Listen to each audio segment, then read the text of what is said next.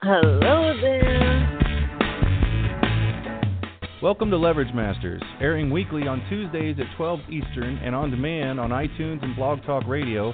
Leverage Masters hosts Jack Humphrey and Gina Gaudio-Graves discuss leverage strategy with guest leveragists. Be sure to subscribe to Leverage Masters in your favorite podcatcher for great tips and case studies on using leverage to achieve your biggest goals much faster.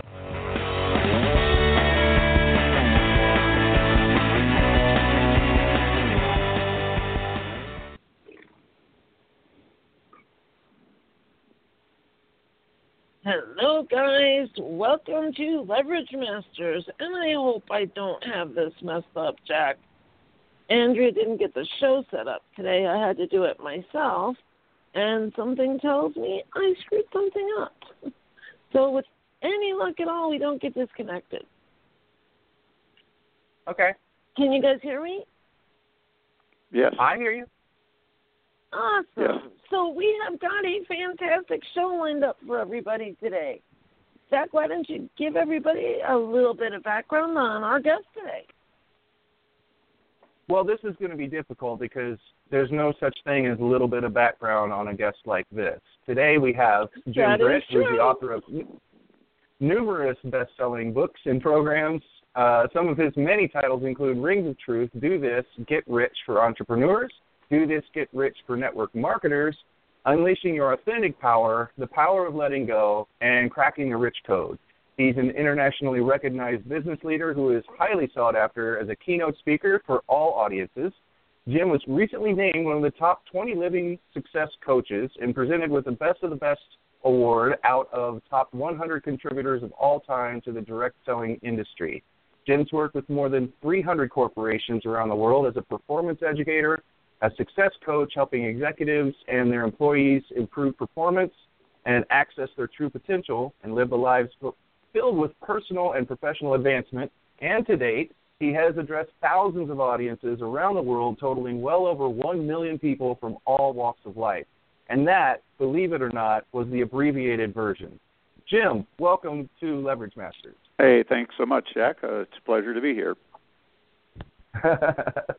So we'll start you out like we do everybody every week. And just I want to know, you've got a long and illustrious career, and I want to know what's exciting you today.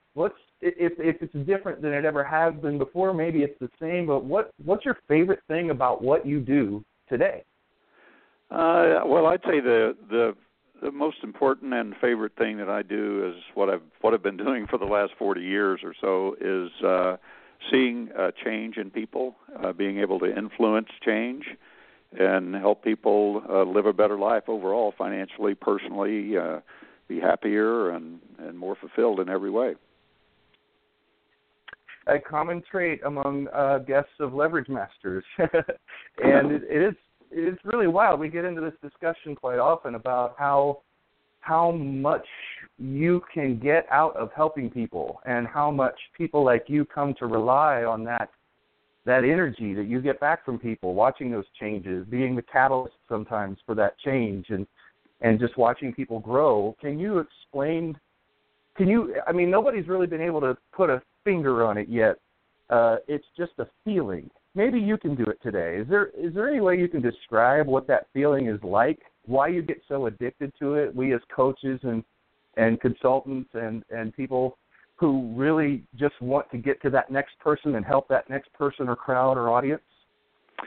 Well, first of all, I think everybody is an example and have some experiences that they can share with others to help them live a better life.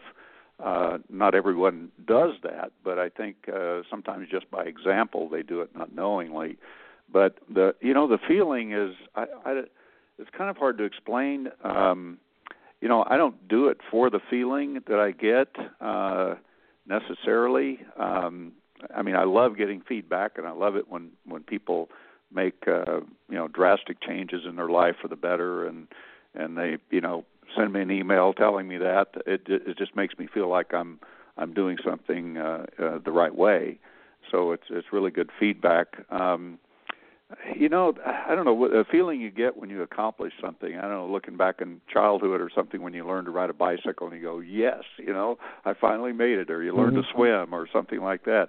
And that's the feeling I get when I get feedback from people that I did something important, and I for that person, and I also know that has a residual effect.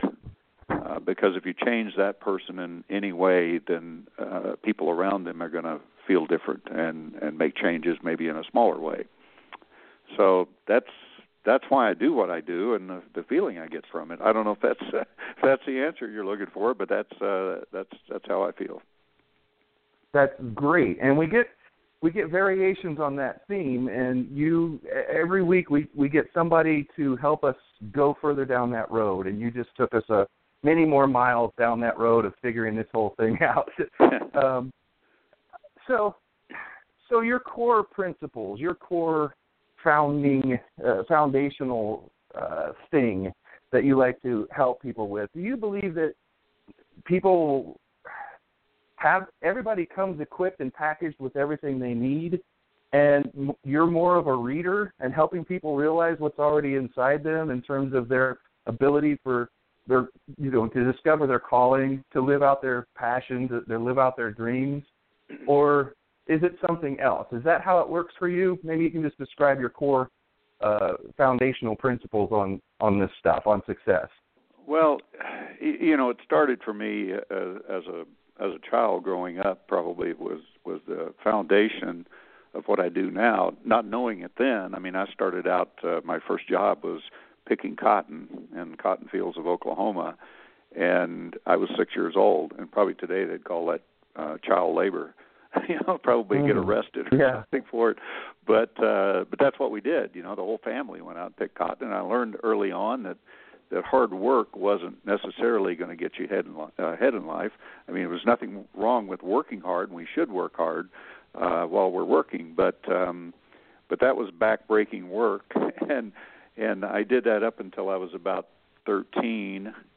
And then, I dropped out of school because I was really a terrible student. I actually felt good if I got a D, because mostly I'm getting Fs, and I don't even know how I made it up to the 10th grade even. But and then I dropped out of high school and went to work in a gas station pumping gas for $1 an hour, and thought I'd arrived. But after about a year there, realized that wasn't what I wanted to do, and there was no future there. But didn't know what I could do, and eventually ended up in a factory on an assembly line, and worked there for a couple of years. And then somebody introduced me to a business and to entrepreneurship, and I got the bug. I mean, when I saw this business opportunity, I just said to myself, I can do this, and I'm going to do it. I'm going to get rich doing it. So that was my focus when I first started. I just wanted to be self-sustaining and have a good future and be able to make some money and live a lifestyle that I wanted. And where I wasn't going to do that for me.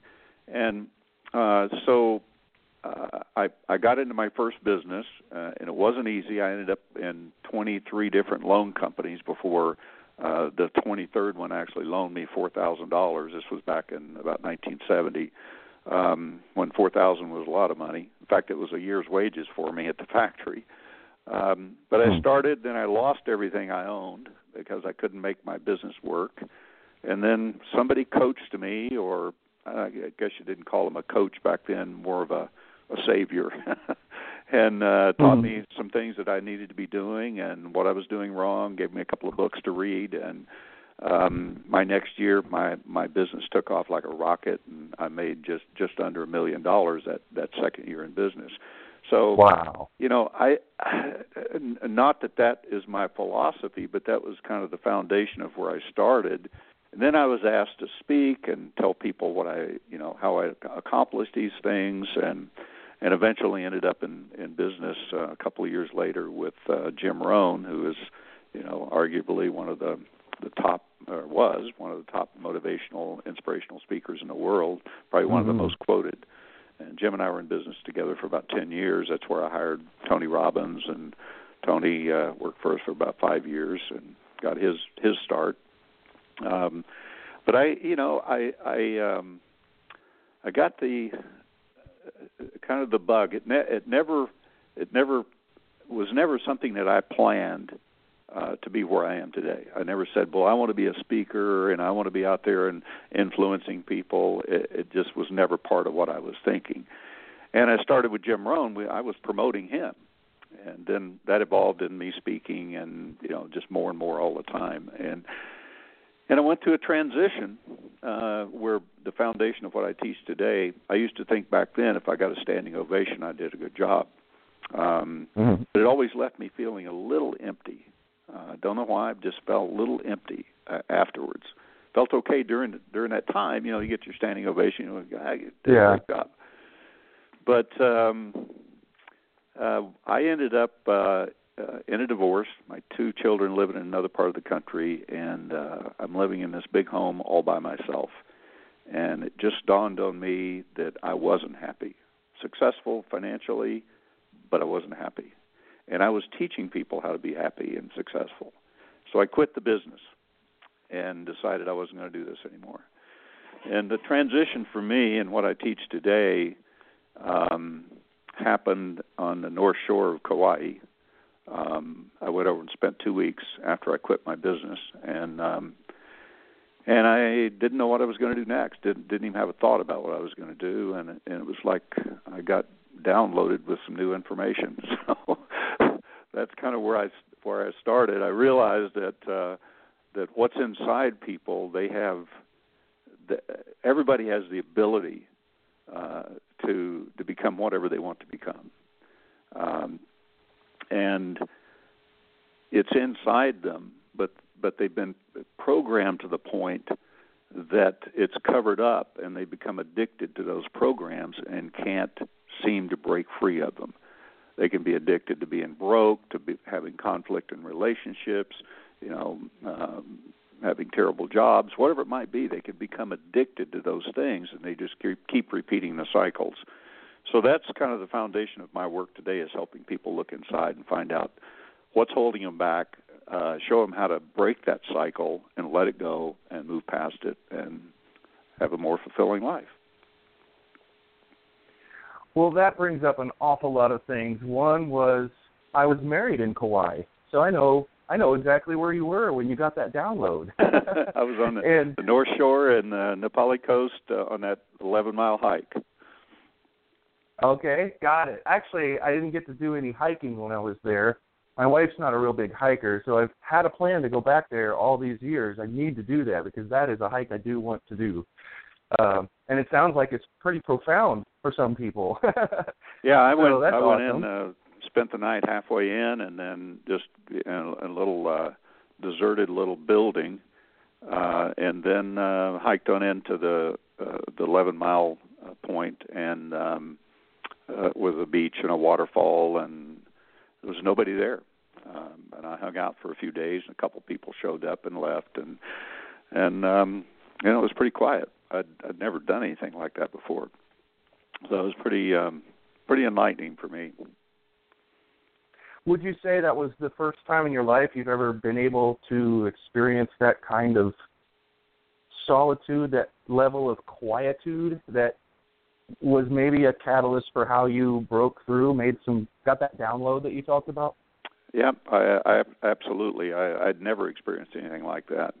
I mean, even from hiking in, I'd never done a hike like that. I'd never seen any beauty like that along that North Shore. It's just amazing as you're walking along, and so you're kind of in the moment all the time. You're looking down at the ocean. You see the sea turtles and the different things swimming around, and it just it just puts you in the moment. I mean, you can't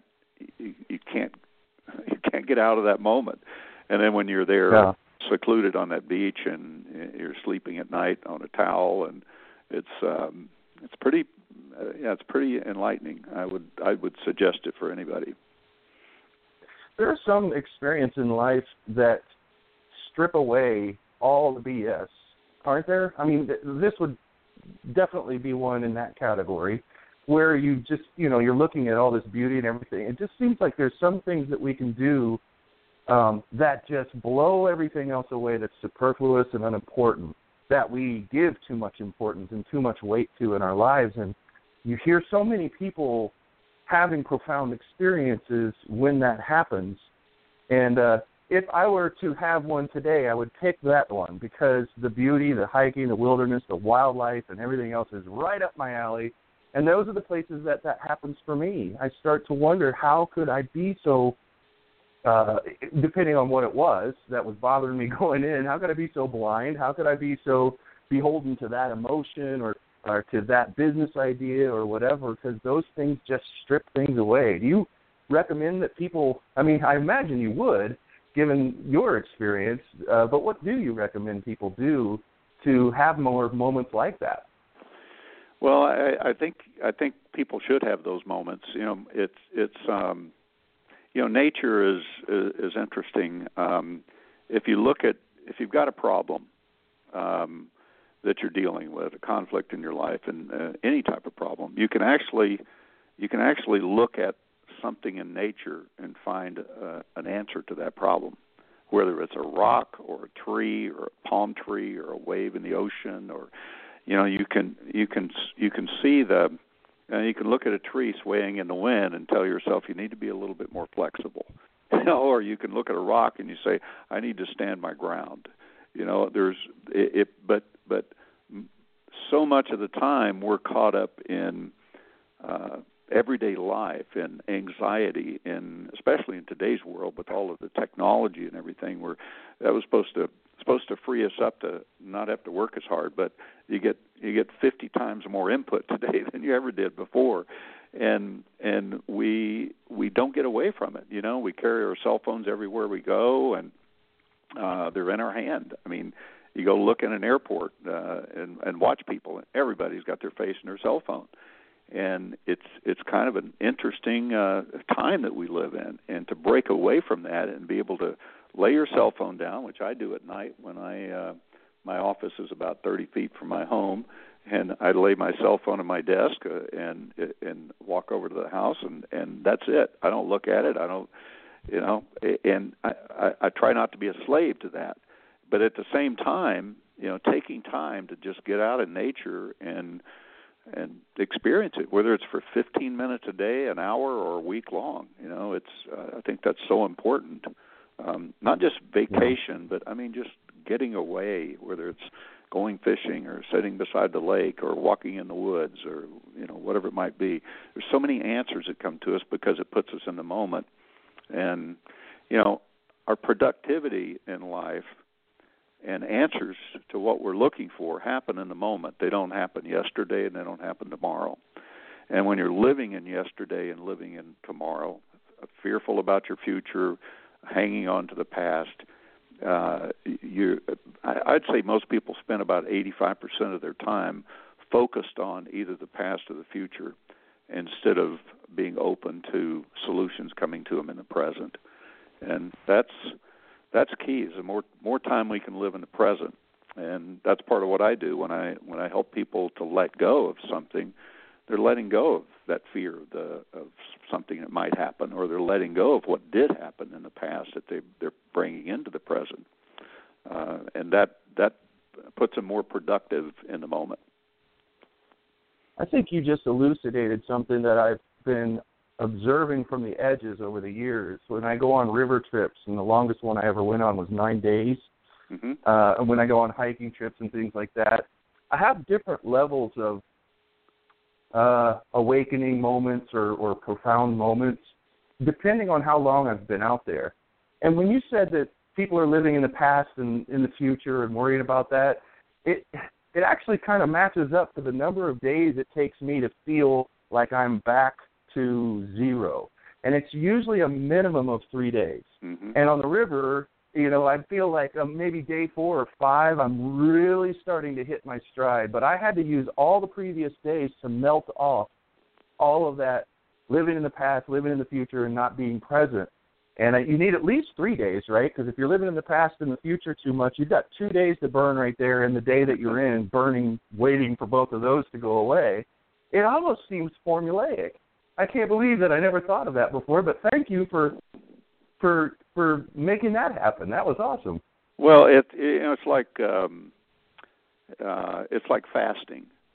If you go on a 3-day, if you go on a 1-day fast, you don't feel too good that day because you're detoxing a little bit. If you drink coffee, you might get a little headache by not having any or whatever. But in the second day, it's still not that great. Third day, it's a little bit easier. But if you go on like a 5-day or a 10-day fast, on about the 4th or 5th day, you don't even care if you eat again. I mean, you feel so good because you're so clear. And certainly in 10 days, I used to do a 10-day fast once a year, just water. And boy, by the 5th day, I'm like floating. So it's kind of the same way with mentally. We get so caught up with so much stuff and so much input that it's hard to clear that out and live in the moment. Yeah. You said something earlier, too, about achieving a certain level of success and looking around and realizing, to your horror, I'm sure, not being happy. We weren't happy. It brings up that Jim Carrey quote that he said not very long ago, where he said he wishes that everybody could become a celebrity and make a whole bunch of money so that they could realize that that's not it. And I think that's one of the most, it belongs for me, right on the quote wall with the great philosophers and everybody else, because it really means a lot to me to hear somebody, I know because it must be spreading that out around the world. Because a lot of people, I read a lot of the philosophers and all of that kind of stuff, so I wasn't new to the concept. But I know a lot of people would probably hear that and go, wait a minute, that's easy for you to say. It starts a lot of arguments, too. But if you just let it be the profound thing that it is, I think that's really a great, and you realize that. So along those lines, tell us a little bit more about what it felt like when you felt like you arrived, and it wasn't all it was cracked up to be, and what you felt like you needed to do after that. Well, at the time I didn't know, but there's a difference between happiness and pleasure, and money can allow you to have more pleasures in life. I mean, it gives you options of things that you could do that would be pleasurable. Like if you want to travel the world and go see some other country or some monument someplace, you can do that, and that's pleasurable. But it's not going to make you happy because you can't do that every single day. I mean, if you could, you probably still wouldn't be happy. You'd just be looking for the next thing that's going to give you some pleasure. A new car give you pleasure for a while until you start making the payments on it. But happiness, it's interesting, the word happiness and happening is pretty close. So happiness is whatever's happening right now. It can't be anything else, nothing other than that. Happiness is happening right now. So if you're sick, you can still be happy. And a friend of mine many years back, he asked me, what does the word resourceful mean? What does it mean to you? And I said, well, maybe being productive, using your imagination, a few things like that. And he said, it's just an interesting word. And I went back home and I looked up the dictionary, and the definition of resourceful was once again full of source. I thought, wow, that's interesting. Once again full of source. So I looked up the word source, and it said where all things originate. Not some things, but all things. And I thought, wow, that's could be pretty profound depending on how you look at that. And so I kept looking for another definition of source for 2 years. And I was in a little town in England, Chester, England, and I looked down a little alleyway and I saw this sign that said antique bookstore. And I was always intrigued by old books. So I walked in the back door of this place, and there was a dictionary there that looked like it was about a foot thick and old and tattered, and it said, do not open, do not touch. But I didn't think that meant me, so I had to look up source again. And I found in in there were several definitions of it, and one was source love. I went, wow, once again full of love. Well, what do you feel when you walk in nature? When all of the outside stuff unravels, what do you feel? You feel love. Feel loving toward nature, toward yourself, toward others. I mean, all of that stuff gets stripped away. And the same thing when you fall in love with something you want to accomplish. It originates in love. That's where things are created. So that's where our imagination is. It's where answers come to us. It's so that was one of the most profound things that I learned in my whole life, really. That if you can let go of the past and future, you're going to be happy in the present, and you're going to exist in what I would consider love, where all things originate. So you'll be more productive. You'll use your time more wisely. You'll be happier. Get things done faster. It's it really changed my life. It really did. That one moment. So the connection might be, well, I kind of feel like it absolutely is being connected to source, and that's the nature thing, right? We started out talking about this will happen when you go out and you let everything be stripped away, but what are we letting everything be stripped away in, and what's doing the stripping? Would it be too much to say that that's source by being connected back again to the dirt that we came out of and the trees and everything else? I mean, that kind of coming full circle, isn't it? It is. And if you want to think about this, I'd heard the term that we experience one or two emotions in life, either fear or love, and fear can be anything. Anger is based in fear. Resentment, anxiety, sadness, all of those things are based in fear. So anything that's not loving toward you is based in fear. And I thought, well, that's interesting, but if all things originate in source, where does fear come from? And which was another profound change for me in my life, is that fear originates in love. We create it. Yeah. We create it. And to me, it's like fear being presented to you by love, saying, if you can handle this, you can have more of me. Let go of the fear. You got more love in your life. You got more happiness in your life. So I don't know if that may be a little too far out for people, but that's. Oh no, we love going far out on this show. That's cool. Our thing. Yeah. I also like to give guests an experience talking about stuff that you don't typically get to talk about, because I think there's a lot of magic in that, and a lot of refreshment maybe for you. I mean, I don't picture you getting asked these kinds of questions all the time with your resume and your experience.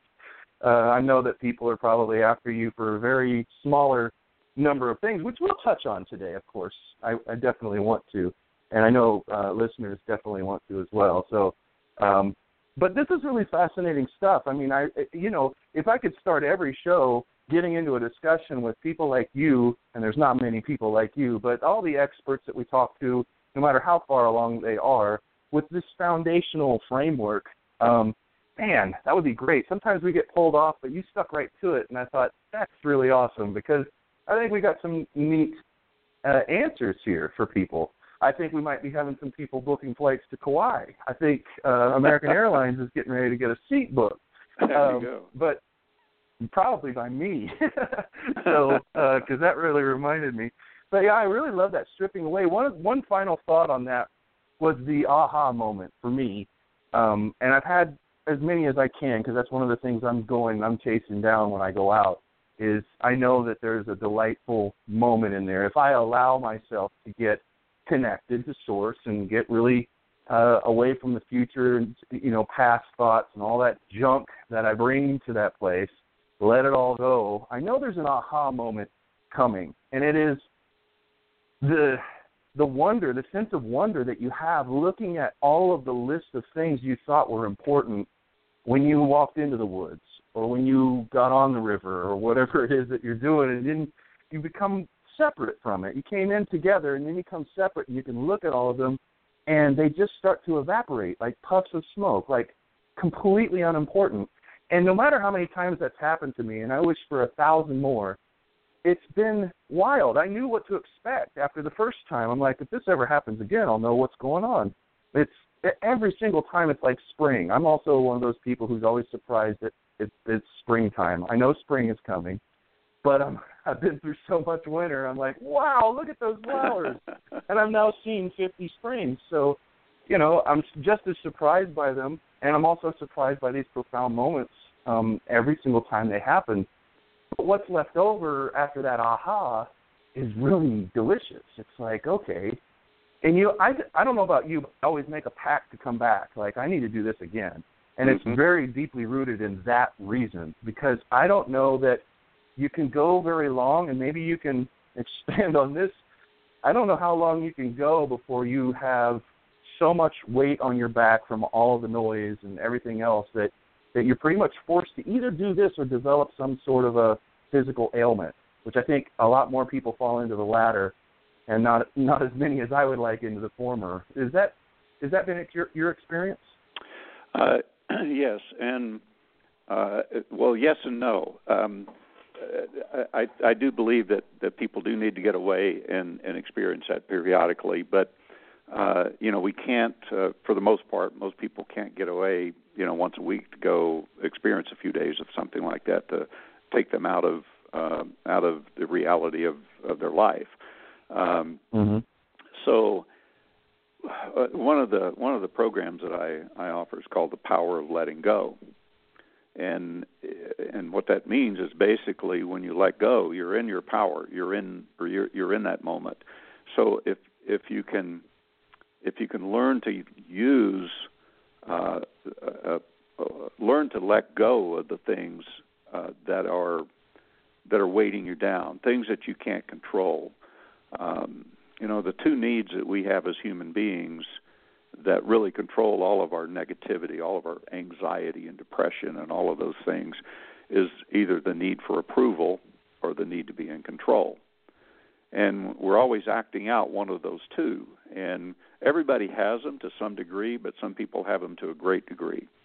So if we're trying to control everything that's not even within our control, then that creates a state of anxiety and can create depression and anger and all kinds of things. And if you need approval and you're always seeking that approval, then that's a space you're in all the time. You're not living in the moment. You're not happy because you're caught up in trying to seek approval from everybody and everything. And if we learn to let go of those things, to me, what you try to control that's beyond your control puts you out of control. There's some things you can control. If you got a phone call that you've been putting off that you don't want to make, because it's hard. You're going to fire somebody, or you have to have a talk with them, or something like that. That's something you can control. So instead of putting it off, let go of the need to control it and take action. But it's like worrying about what's going to happen tomorrow. Trying to control tomorrow puts you out of control today completely. So those things, I think, if we learn to let go and stay more in the moment and don't take things so seriously and don't get caught up in, it's like you're driving in traffic someplace and you're yelling and screaming at the traffic. You're part of the problem. You're in the traffic. You're part of it. But can you control it? No. So let go and just relax. So there's so many things that we do that we don't have to be doing emotionally and mentally. And to me, we arrive here on this planet with a certain amount of energy to burn up. And as soon as you burn it up, your trip gets canceled. You're done. So you get to choose how you burn it up. You can yell and scream at traffic. That's burning up energy. So you can, try to control tomorrow. That's burning up energy. So you say, stress can create disease. Well, it certainly can if that's what we're focused on. So That's my philosophy, and I've seen it happen so many times with people. It's so simple. Letting go is so simple, but yet we make it complex because of how we feel. Kyle Cease always likes to say, how hard is it to let something go? Just hold your hand out and open it and let whatever's in it fall on the floor. That's literally all we're talking about. At the same time, though, everybody's yes buts come up immediately. People who are in the thick of something, they're at the height of a stress level, or they're, something, an event. It's usually when I'm talking to them. I'm sure there's a lot of times when you're talking to them too, is really close to the thing that's triggered them and set them off and set them on a high stress situation, and their yes buts come out. Yes, I get that, but I have all these responsibilities. I have all these things, and then they just regurgitate back to you what you just told them to drop. And they're not understanding this whole idea of such a simple thing to drop, because they say it's a responsibility and I live up to my response. Their programming comes in and tells them what they're supposed to tell us in that moment, even if they're not really feeling it, right?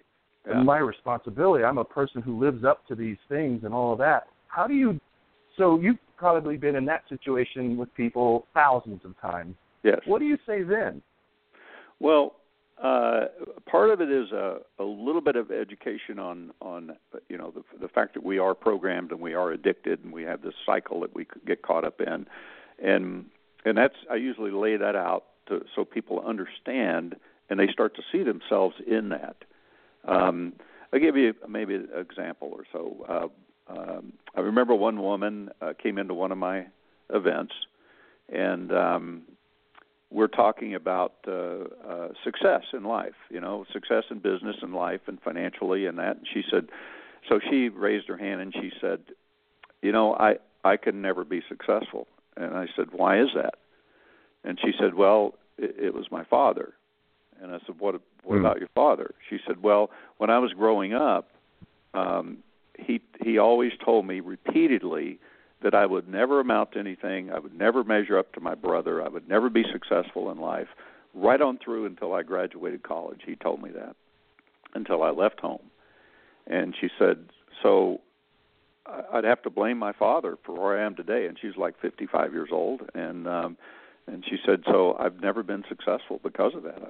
I just don't feel like I can. And I said, well, where's your father today? She said, well, he died. I said, how long ago? And she said, about 10 years ago. And I said, so he abused you verbally back then? She said, yes, he did. And I said, well, who's abusing you now? And she said, I don't understand that question. And I said, well, think about it for a little bit. So I came back to her in about 20 minutes, and I said, did you come up with the answer? And she said, no. I said, well, keep thinking about it. About another 10 or 15 minutes, I come back, and I said, did you figure out who's abusing you now? And she said, I think so, but I don't know. I said, well, keep thinking about it. And I came back again, and she said, you mean I'm abusing me? And I said, what do you think? She said, I don't know. And the last time I come back, I said, did you figure it out? And she said, oh, my God, I'm abusing me. I'm continuing what he did. She said, I can't believe it. And so I worked with her for a little bit to let that go. And she did. I mean, she cut the tie because she saw what she was doing, and I showed her how to break that tie and continue on with her life. And so her life changed right then because she saw it. But before, she felt it, but she could never figure out how to break free of it. She didn't even know she could break free of it. Another woman I was on an airplane, and we left Los Angeles heading for New York, and she was a corporate executive for some big Fortune 500 company, and she asked me what I did, and I told her, and she said, what's your topic? I said, letting go. She said, oh, maybe you can help me. She said, can I share my experience with you? And I said, sure. So we talked for a while, and she said, well, it's my husband, and he won't listen to me, and he shuts down, and and it makes me angry, and on and on and on about her husband. He won't talk to her, and just bottles up. And she said, we haven't connected for 2 years. We haven't had sex for 2 years. She said, it's just, I'm thinking about going home asking for a divorce. And so she finally winds down after about an hour, and she said, can you help me? And I said, yeah, but you're not going to like the answer. She said, try me. And I said, well, I don't think you're going to like the answer. She said, I'm a big girl. And I said, okay. I said, your husband's not the problem. I said, you are. And she goes, what? Ooh. And she turns brave. around like one of those kung fu moves where you could hear the swish. She turned around so fast and looked out the window and crossed her arms and sat there while they served a meal, probably a good hour and a half or so. Finally, she turns around and she said, so how am I the problem? I said, well, what do you feel when you think about your husband? She says, I get mad. I get angry. I said, well, which comes first, your anger or his shutdown?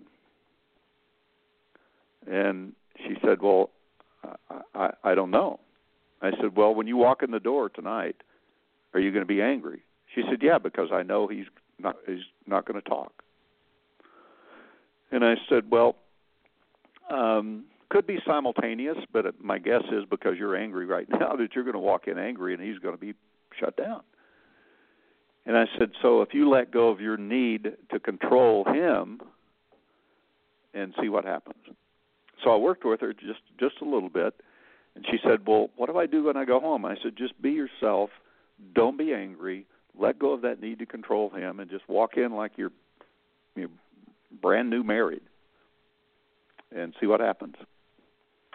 And so she took my card, and about 3 days later, she called me and she said, she didn't even say who it was. She said, oh, my God, Jim. She said, I went home and I walked in, and she said, he had totally changed. Totally. She said, I can't believe how much he changed. And she said, we're like in bed like teenagers having sex all the time. And she said, this is crazy. She said, I can't believe he changed. And I said, he didn't change. You did. Yeah. And stayed in touch with her for a couple of years, and their marriage was just perfect. But it's how we get caught up in something, and we think that it's the other person. Where the only thing we're in control of is ourselves. That's it. And when we change, other people change or they go away. That's simple. Yeah. Listening to you makes me think of other people who talk an awful lot like you. And then I realized those people worked around you before they became who they are now. And it's just really, really strange to be talking to you and put that all into context. I almost intimidated myself into not being able to say anything after that. But I had to remind myself who I'm talking to. No wonder this all makes so much sense, and you have such amazing stories and clarity. It's very easy to understand all of this stuff. You've been at this a little bit. So I'm just amazed by, it seems like every problem in life can be whittled down in a calm moment or with someone in the room who's calmer than you to something so profoundly simple. Are there any complicated solutions to anything, really, at the heart of it? Have you run into anything that's like, oh, well, this one actually requires something really, really hard to do? No, I mean, some is more complicated to unravel. I've worked with PTSD people that's had some pretty extreme experiences. Some of that, but it still could be unraveled. It's just that it's more deep seated and more emotional and a little bit more difficult. But no, I look at everything. It's simple. I mean, when I first started doing this work, I do a 2-day workshop, and at the end of it, I felt like I needed a week off because there was so much. It was like everybody had something in their life that was a major trauma of some kind, and I would take that stuff on. And I just, after a few sessions like this, I'm going, I don't know if I can continue doing this work or not. Then suddenly I realize, wait a minute, I'm taking on their stuff. That's not my stuff. That's their stuff. And everybody's got stuff. So I let them have their stuff, and I just help them let it go. I don't take it on. Yeah, I can feel for them, and I can understand what they've gone through, and have some compassion for them. But I don't have to take that on. And so many people they take on stuff in their lives and just hang on to it. And what we don't realize is that all of these things interact with other areas of our lives. That's the big problem. It's like somebody that goes through losing a bunch of money financially, and then they're afraid to take another chance. So they go through their whole life broke because they lost that money one time, instead of letting that experience go and coming at the next thing with a fresh, open mind, instead of looking at it through the rose-colored glasses of the past. Same way with a breakup in a relationship. I've had so many people saying, well, I'm never going to have another man or another woman in my life unless they prove themselves first. I'm not going to open my heart to anybody. And I said, well, good luck with that, because what will happen is if you don't open up and be you, you're going to attract the same type of person you had before, exactly the same. And they will, over and over and over. So that's why it's so important to clear that stuff out and look at it for what it is. It happened, but it's not happening now. Yeah. Yeah, and you probably had lots of reactions from people, business people, who are looking to you for help and wondering why, maybe even asking you outright, why are we spending all this time on this? Maybe they were derogatory and said woo-woo stuff, or they, why are we spending so much? And then at that moment, you surely had to connect them to why all of this stuff was connected and why we're talking about that. Well, initially I did have a little bit of that problem because it almost felt like a spiritual awakening for me, and I kind of approached it in that way. And then I realized that almost everybody has issues that they're dealing with, and even when I maybe coach a business owner or an entrepreneur, what I find out is that through working with them a little bit, in order for them to go to the next level where they want to go financially or in their business, it's almost always an emotional hang-up. I had a fella come out. He flew out from Pennsylvania for me to coach him for a day, and we sat down and I started asking him questions about 8 o'clock in the morning. And by 8:30, I had nailed his problem, and which was an issue with his father. And he goes, "How did you do that?" And he says, I can't believe I didn't see that. He said, I've already got my money's worth. I could get on a plane right now and go home.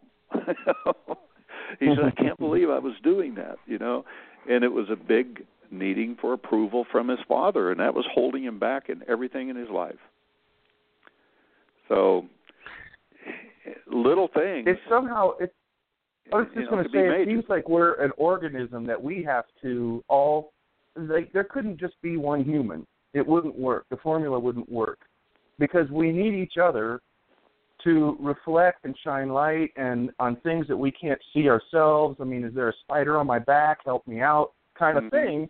It seems like that's the way the world is built, that we are a collective mind and a collective emotional sphere as much as we are anything else individually, but we're chronically, constantly thinking that we are hardcore individuals with none of that being required or necessary to live a good and fulfilled life.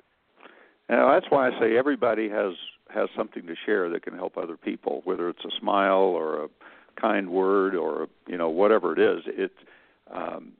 We all are examples, some examples of what not to do, and other examples of what to do in your life. But yeah, we're definitely collective. I mean, we're an energy unit. I'll never forget one woman years back. She had been at odds with her mother for, I don't know, something like 25 years. She had not seen her, had not talked to her, and she really felt bad. She really wanted to connect with her mother, and she had tried multiple times, but the mother never returned a call, never responded to anything. And I said, well, how does that make you feel? She said, well, I feel sad. I feel out of control. I want my mother to respond. So you're trying to control what your mother does. And so I worked with her for a little bit. She let go of that. And 2 days later, guess who knocked on her front door? Her mother. Mm-hmm. So, and she lived in another state. So could we be that connected? The answer is yes, we are. I totally believe that. We're energy units, and we're connected. I mean, when you meet somebody for the first time, you feel that person. You get a feel for them. That's energy. Yeah. You haven't even spoken to them. You might get around somebody and just go, I don't like that person's energy, or well, I like their vibes a lot. Yeah. And it's energy. So if we're connected that close, when we're close to somebody, we're connected when we're far away as well, and we're connected with everybody around the world in some way. It's I reflected recently on this whole idea of roles, and just how prevalent the word role is everywhere. That we're given a part to play when we're born. That's the programming. We're given a script, and we're told we're Protestant, and we pray like this, and we do this, and we do this, and this is who we are, who you are. And then, maybe you go to college, and you're like, hey, you guys, did you know you can rip up that script, and you can do this? Maybe you go into theater. Mm-hmm. But what was really weird is that I all at once started to see everywhere that the word role was used, and it's used in job descriptions and descriptions of businesses, and your role at this company will be this. And I'm like, holy crap, we're all just actors. We're completely building everything that we do on acting. We're acting. My role today is a moderator on this show. I'm playing a role. I don't talk like this to my son. you know? And what is that? I mean, that's really kind of, when you have that awakening, at least when I did, I was like, I had to sit and think about that for a minute. It was really big, deep. No, that's a good observation for sure. I mean, we are all playing some kind of role. I mean, gosh, here I'm a cotton picker from Oklahoma teaching people how to let go of their emotions, and never been trained on how to do that, but somehow I picked up that role, and that's what my role is in life. That's just what I do. I don't have an interest in doing anything else. That's just what I do. So if you see me doing anything, the end result is always helping people in some way. And I don't know where that came from. Do you think we're setting the script down on the ground, at least, when we talk about North Shore or Kauai or a river trip or something? Is part of what's getting stripped away to put more of a name on it, the roles that we play that don't really come naturally to us, and that's why they're called roles. It wouldn't be called roles if they were supernatural to us. And what's left over is who you really are, whatever that little ball of meat is. It's devoid of those roles that we play out away from the woods, away from the river, away from this wherever we go to drop things. Mm-hmm. Well, I put my role starting with that trip to Hawaii, actually starting with me quitting my profession. I put it into a book you mentioned earlier called Rings of Truth, and it's my story. There is one fictional character in the book to kind of facilitate the reader into a better experience, but it's basically my story and my role, and I've continued that role. So yeah. But you wrote it. For all of its ups and downs, you started to realize that you were in control of how that role played out, and that maybe you forgot sometimes along the way that you were in control, and people pushed on you and you felt it. or whatever, externals affected you, but haven't you been going back to that center that you set for yourself the whole time? Even when you got off, you were never far away from it? Yes.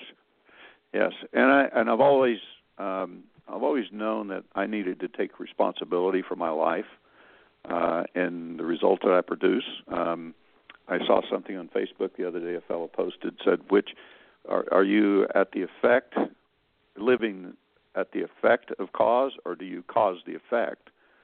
And I had a whole bunch of answers on there, but none of them nailed it. And I said, well, you cause the effect that you're currently living, and you're causing the effect that you're about to live. So we're doing both at the same time.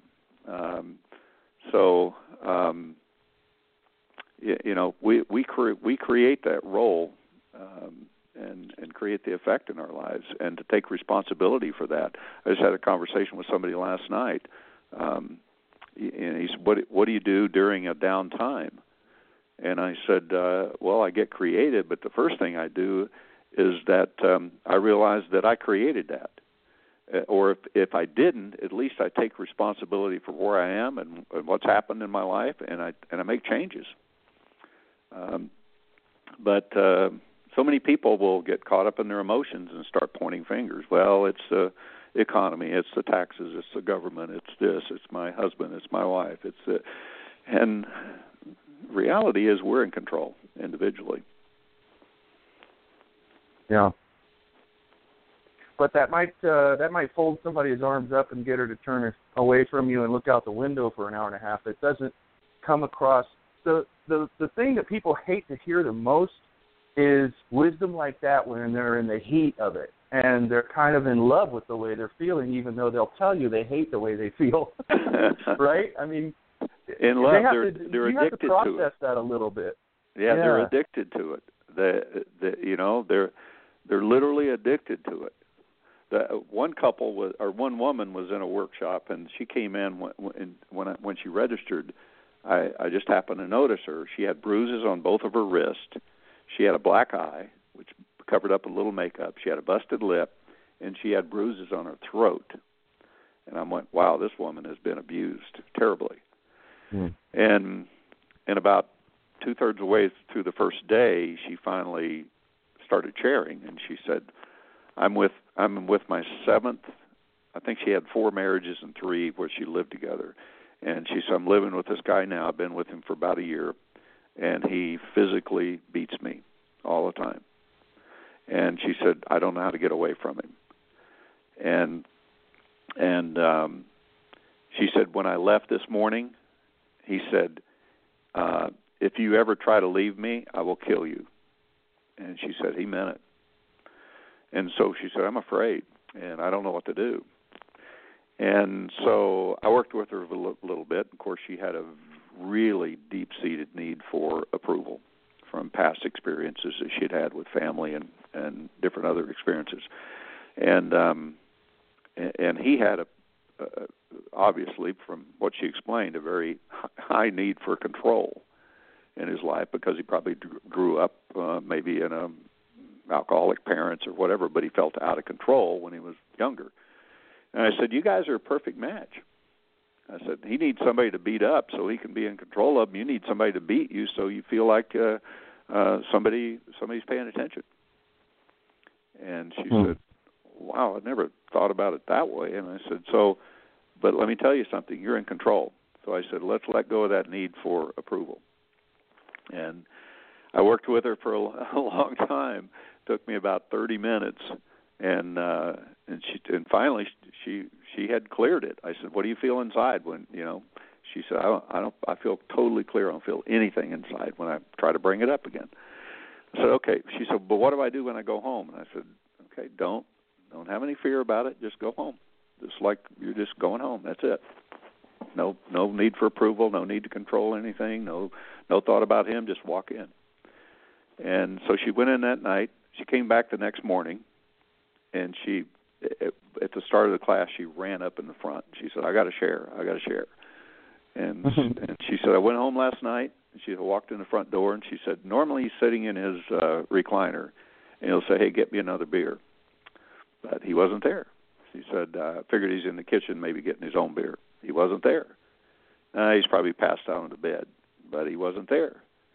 And she said, suddenly I felt different. It was like this wave of good feeling came over me. And she said, I didn't know what it was. And she said, I ran over to the closet where he had all this stuff hanging, and I opened the door, and it's all gone. And she said, I turned around, and there's a little note on the dresser, and it said, I will never be back. That was it. And I stayed in touch with her for quite a few years after that. She's in a happy marriage, no abuse, and she let go of that need for approval and no longer to need somebody to beat her up. But she'd gone through 7 relationships to figure that one out. Have you heard of Netflix? Netflix? Because, yeah, those guys are throwing some serious money at stories like that right now, and that was chilling. That gave me chills. That I'll never be back and just go home. I mean, you just sent. Some people would look at that and say, you just sent him back into the clutches of that lion, that little lamb. You just sent back to the slaughter, or all that stuff's going on, and then you get to the end,